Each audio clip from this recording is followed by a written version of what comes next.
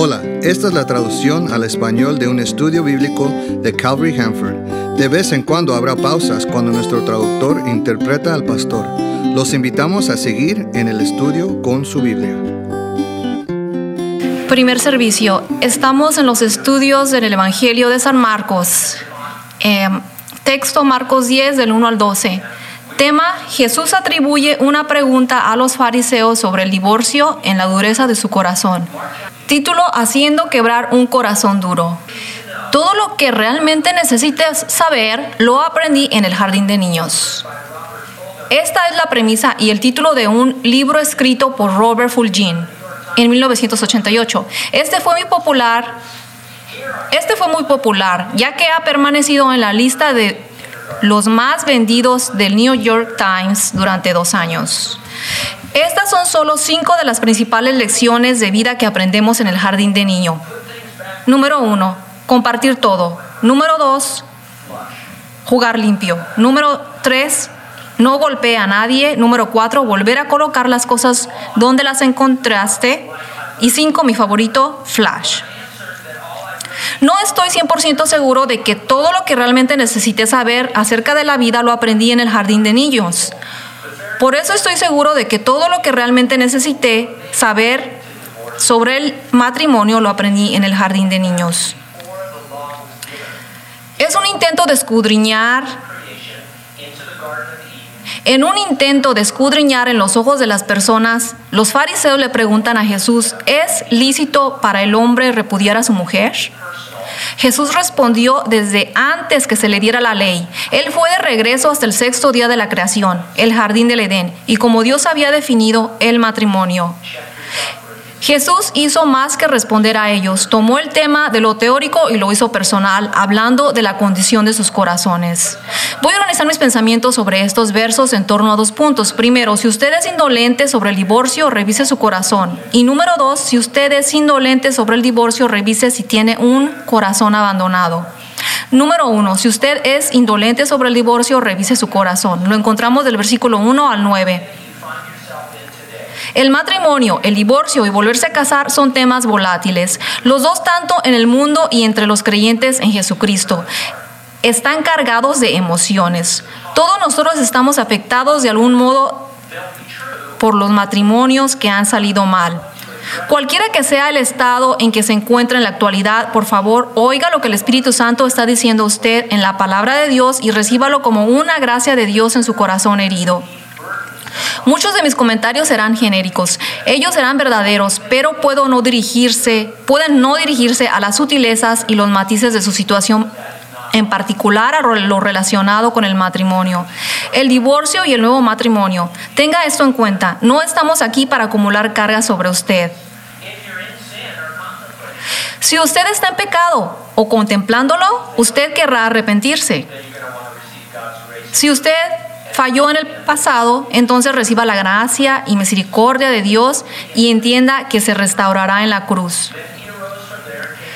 En Marcos 10:1 dice: Jesús salió de ahí y se fue a la región de Judea y al otro lado del Jordán. El pueblo volvió a reunirse en torno suyo y él volvió a enseñarles como era su costumbre. Estamos comprensiblemente fascinados por los milagros, las enseñanzas y las maravillas que Jesús ha realizado. Jesús era ante todo un maestro, era su costumbre de enseñar. Creemos en los milagros y en los signos y en las maravillas, incluso en nuestros días, pero los dejamos a Dios para llevarlos a cabo, en su voluntad y en su tiempo, mientras nos enseñamos y compartimos el Evangelio. El Evangelio no es un mensaje menor si los milagros asisten. No es algo por sí mismo cuando se predica, porque es poder de Dios para la salvación. En Marcos 10:2 dice: unos fariseos se le acercaron y para ponerlo a prueba le preguntaron si estaba permitido al esposo divorciarse de su esposa. La intención de los fariseos era poner a prueba a Jesús. Es la misma palabra usada por el diablo, tentar a Jesús en el desierto. Jesús va a responder su pregunta preguntando primero una pregunta. Me gusta eso porque le ayuda a centrarse en lo que realmente está pensando. Pruébelo la próxima vez que le hagan una pregunta de la Biblia. Él respondió y dijo en Marcos 10:3: ¿qué les mandó Moisés? En Marcos 10:4 dice, ellos dijeron, Moisés permitió el divorciarse de la esposa mediante un certificado de divorcio. Jesús comenzó con Moisés porque esto no era una pregunta al azar entre los judíos, especialmente los rabinos. Había una controversia sobre el divorcio y las causas del divorcio. La controversia fue sobre la interpretación de una frase en particular en el libro de Deuteronomio. Por favor, escuche mientras leo Deuteronomio 24:1 al 4. Deuteronomio 24:1 dice, cuando alguien tome una mujer y se case con ella, si después no le agrada por haber hallado en ella alguna cosa indecente, le escribirá una carta de divorcio, se le entregará personalmente y la despedirá de su casa.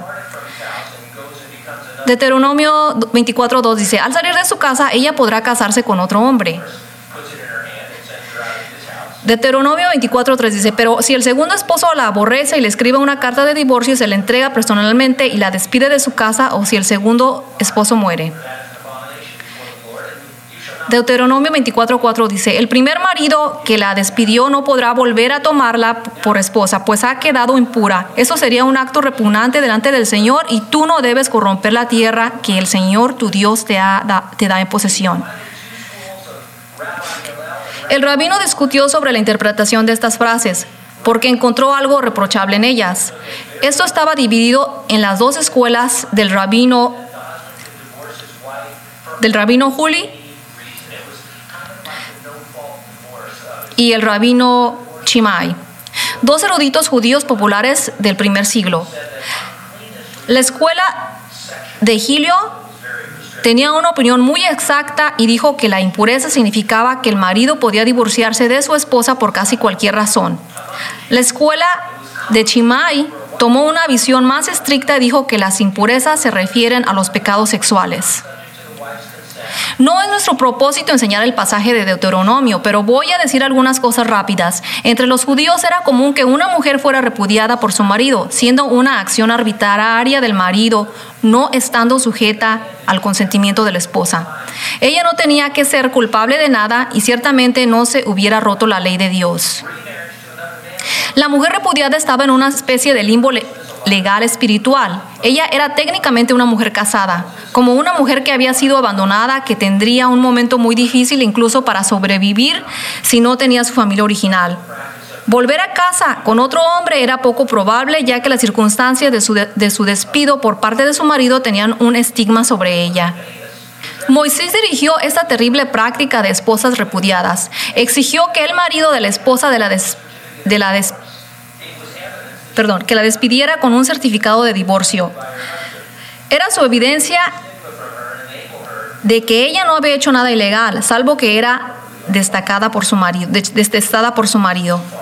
Esto eliminaría cualquier estigma de ella y le permitiría volver a casarse legalmente. Moisés no estaba dando permiso para el divorcio o el establecimiento de la causa de divorcio. Estaba tratando de regular una práctica que era una falta injusta.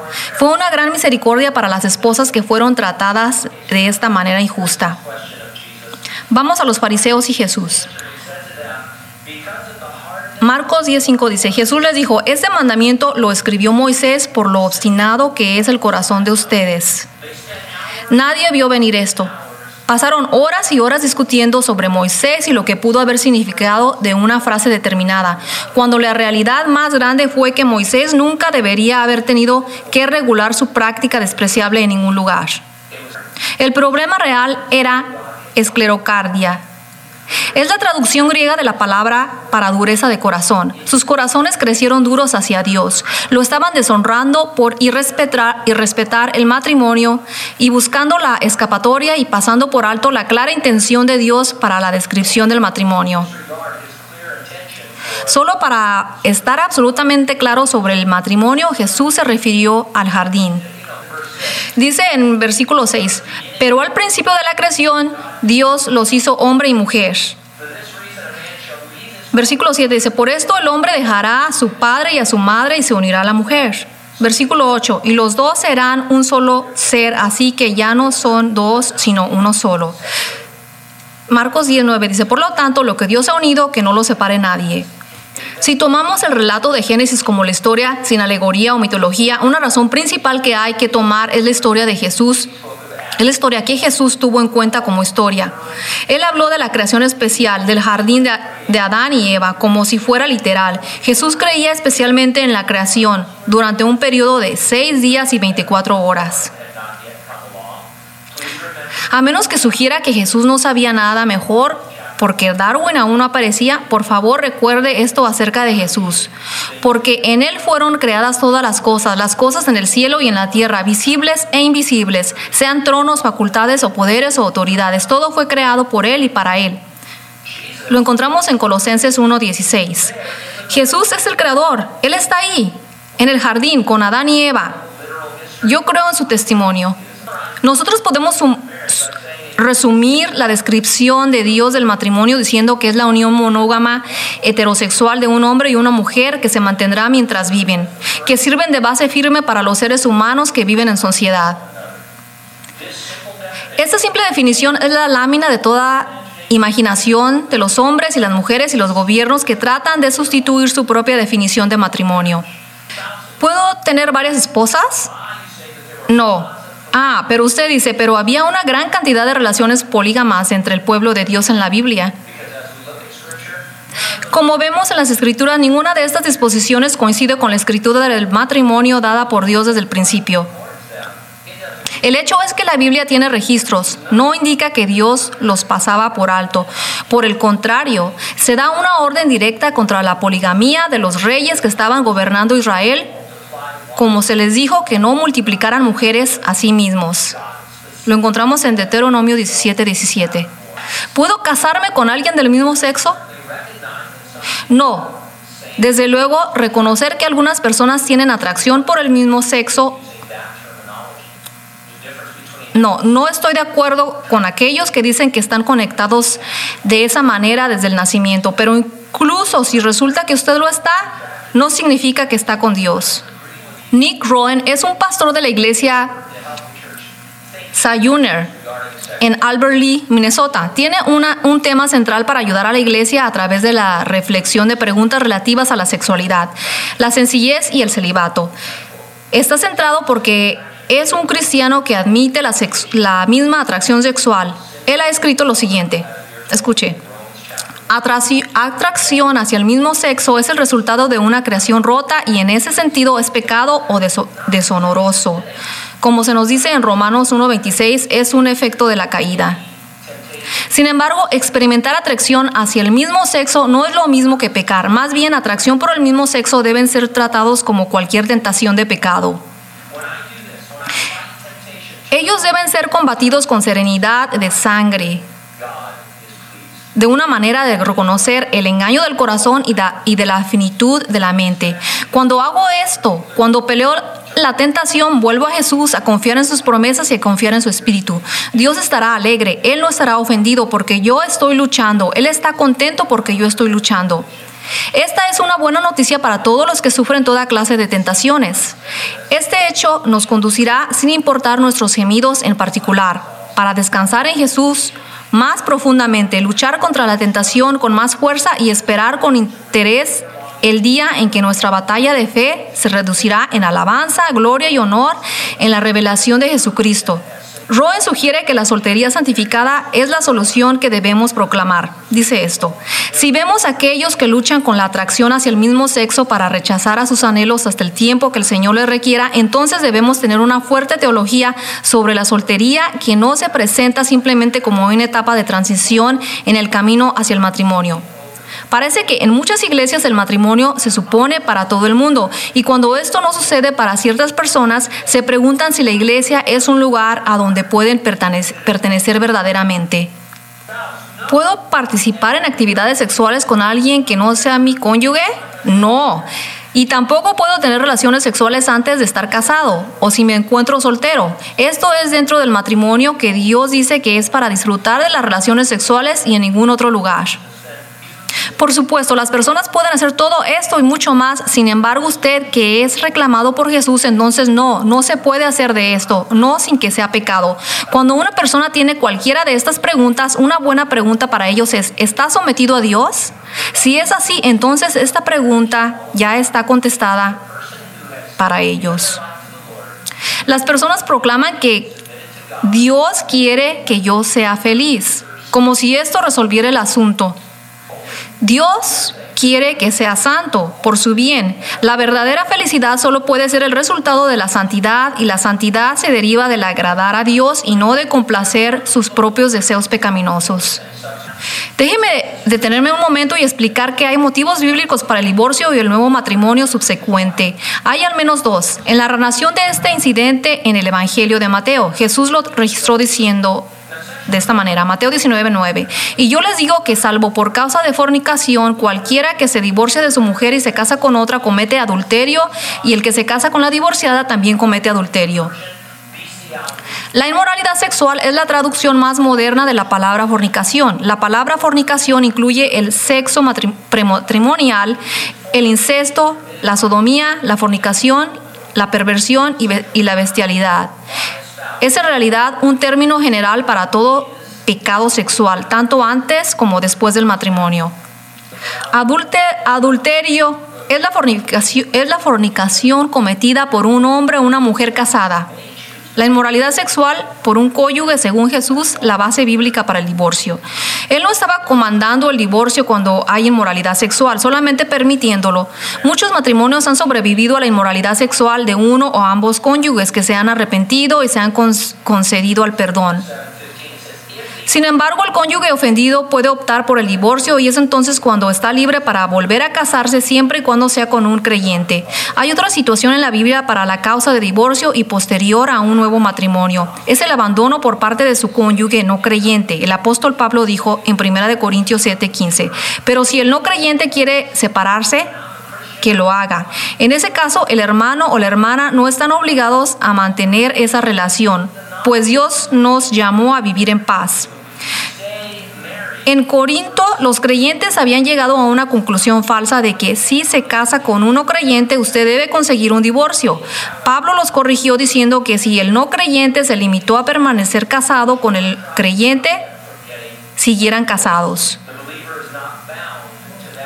Sin embargo, si el no creyente abandona al cónyuge creyente, este no debe tratar de detenerle de conseguir el divorcio. El creyente no está obligado al matrimonio. A continuación, el creyente es libre para volver a casarse siempre y cuando se casara con un creyente. No siempre es tan simple como eso. Por ejemplo, digamos que su cónyuge está involucrado en la pornografía. La pornografía, la fornicación, es una traducción de porneía, de donde obtenemos nuestra palabra pornografía. ¿Es motivo de divorcio? Si usted dice que es, ¿hasta qué punto es necesario que el cónyuge infractor participe en ello? Es una cuestión seria. Estamos expuestos a la pornografía casi constantemente en nuestro mundo moderno. Si no quito mis ojos cuando el anuncio de Victoria's Secret se aparece, ¿es una causa de divorcio? ¿Qué exactamente constituye el abandono? ¿Qué acerca del abuso físico? ¿O abuso mental o verbal? ¿Son estos para el abandono? Y de nuevo, debemos preguntarnos qué tan severo debe convertirse. ¿De verdad vas a decirle a una mujer que se deje abusar y soporte a su marido aún siendo desagradable? ¿Que profesa conocer a Jesús? ¿Acaso no le ha abandonado ya a ella y está cometiendo adulterio? Con esto podemos tomar una página del libro de Moisés. Dios quiere proteger a los inocentes, nunca aumentar su miseria. Él estaba preocupado por la difícil situación de la mujer que era injustamente despedida y el intervalo para regularizar la dureza de los corazones de los hombres por los que fue puesta en libertad para volverse a casar. Él no es menos amable hoy en día bajo el nuevo pacto. Un comentarista conservador y perspicaz dijo de esta manera: en resumen, ¿cuáles son los motivos bíblicos para el divorcio? La respuesta es la inmoralidad sexual y el abandono. ¿Existen otras razones para el divorcio más allá de estos dos? Posiblemente. ¿Es el divorcio para ser tratado a la ligera o emplearlo como un primer recurso? Absolutamente no. El marco de los motivos bíblicos revelados para el divorcio, tenemos que luchar con cada situación y sus detalles únicos, que sostienen que la santidad del matrimonio fue modelado originalmente, pero que se extiende gracias a inocentes que son víctimas de la dureza de corazones de otros. Nadie entra y dice, voy a divorciarme de mi cónyuge y sin ningún fundamento bíblico, porque tengo un corazón que está totalmente endurecido contra Dios. Sé que está mal, pero tampoco no me importa, o soy tan egoísta que no creo que la palabra de Dios aplique en mí. Cuando toma ligeramente el divorcio, es un problema del corazón entre usted y Dios, no entre usted y su cónyuge. Admítalo, confiéselo y arrepiéntese de ello. Veamos punto número 2. Si usted es indolente sobre el divorcio, revise si tiene un corazón abandonado. Sus discípulos van a pedir a Jesús aclarar su respuesta. Él lo hace y como lo hace, nos da una visión más profunda de la clase de corazón que es indolente sobre el divorcio. Es abandonar el centro de sus deberes y responsabilidades para cónyuge.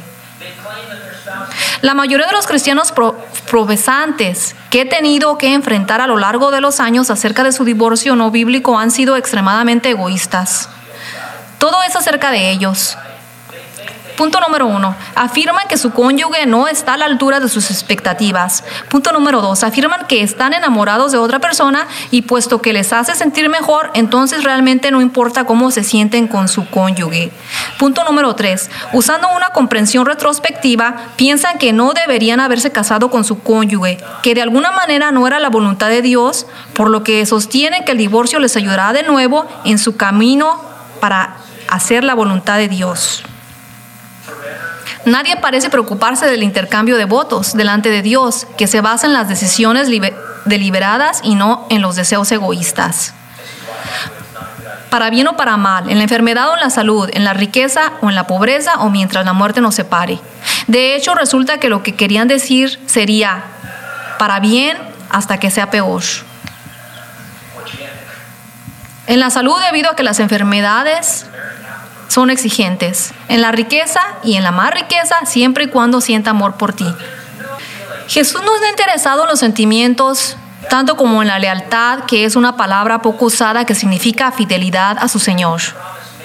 El matrimonio es una promesa hecha a Dios. Incluso si usted no hizo votos a Dios, el matrimonio no es una institución humana. Es su ordenanza de la creación para la protección, la provisión y la preservación de la raza humana. Usted tiene la responsabilidad de Dios para vivir dentro de su definición de matrimonio. El verso 10 dice, ya en la casa los discípulos volvieron a preguntarle acerca de lo mismo. No importa cuánto tiempo ha sido cristiano, siempre habrá preguntas o cosas que necesiten clarificarse en términos exactos para creer. En Marcos 10:11 dice, Jesús les dijo, quien se divorcia de su mujer y se casa con otra comete adulterio contra la primera. Marcos 10:12 dice, y si su mujer se divorciara de su marido y se casara con otro, también comete adulterio. Tal vez se pregunte por qué, ya que las mujeres judías no tenían derecho al divorcio bajo la ley de Moisés. Jesús las mencionó divorciándose de sus maridos. Israel fue ocupada por Roma y bajo la ley romana. Las mujeres tenían más derechos que en virtud de la ley de Moisés. El Evangelio de Marcos fue escrito con una audiencia romana en mente. En su mención, las mujeres divorciadas de sus maridos tenían sentido. Además, el Evangelio fue tan lejos y a las naciones de los gentiles que este problema podría venir una y otra vez entre los judíos. Divorcios. Aquí debe significar divorcio sin motivos bíblicos. Debe significar que debido a que, como hemos visto en otro lugar, Jesús y el pueblo establecen que existen motivos bíblicos, es decir, la inmoralidad sexual y el abandono. La omisión de Marcos nos está diciendo que el Espíritu Santo quiere hacer hincapié en un aspecto diferente de divorcio, es decir, Él quiere hacer hincapié en lo que hace a su cónyuge. Jesús dice, tú cometes adulterio contra tu cónyuge. Indica que el adulterio lesiona a su cónyuge. El adulterio causa daño, perjudica a su cónyuge. Yo iba a hablar de algo del dolor, pero yo no quiero causarle revivir por el dolor que ha pasado o está pasando a causa de la infidelidad de un cónyuge. Creo que es obvio que duele. En esa clase de personas con la... ¿Es esa la clase de persona con la que quiere estar? Una que sabiendas sin vergüenza hiere a la persona que una vez prometió cuidar en cualquier condición hasta que la muerte los separe. Espero que haya dicho no. no quiero ser esa persona. El pecado sexual en general causa una lesión grave si bien se están centrando en el placer físico y emocional temporal que parece tratarle a usted. Usted está ignorando el dolor de toda la vida salvaje que inflige a los demás.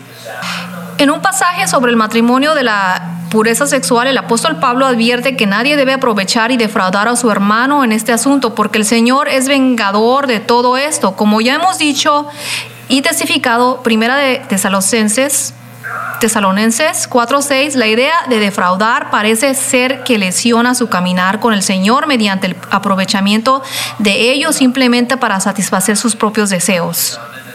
No estoy seguro de cómo el Señor vengará a la persona defraudada, pero usted no debería averiguarlo. En medio de una advertencia contra el adulterio hay un largo pasaje. El escritor de los Proverbios dice lo siguiente: ¿quién se echa fuego en el pecho sin que se queme su ropa? ¿Quién puede andar sobre las brasas sin que se quemen sus pies? Luego, se resume diciendo: todo aquel que comete adulterio con una mujer carece de comprensión y el que lo hace destruye su propia alma. Lo encontramos en 6:32. Si usted piensa que todo esto suena pasado de moda, puede ser que le sorprenda que el adulterio sigue siendo un crimen en 21 estados de los Estados Unidos, existiendo algunos casos en proceso. Permítame abordar brevemente una preocupación que algunos de ustedes podrían tener. Digamos que se da cuenta de que no tiene fundamentos bíblicos para su divorcio y ahora está casado de nuevo. ¿Es por lo tanto culpable del adulterio habitual? No, usted no lo es. El apóstol Pablo, frente a algunas de las cuestiones complicadas, aconseja que cada uno permanezca en la misma vocación en que fue llamado. Lo encontramos en Corintios 7:20. Hoy en día, si está casado, usted debe permanecer en ese matrimonio si lo ha conseguido. Al cometer el pecado, confiéselo a Dios y arrepiéntase y dele las gracias por la gracia que es suficiente para todos nuestros muchos pecados y faltas. Si usted es indolente sobre el divorcio, usted está abandonando sus deberes conyugales hacia Dios y hacia su cónyuge. Lo más probable es que tenga un concepto demasiado elevado de sí mismo y no como un servidor. No se abandone, sea un discípulo.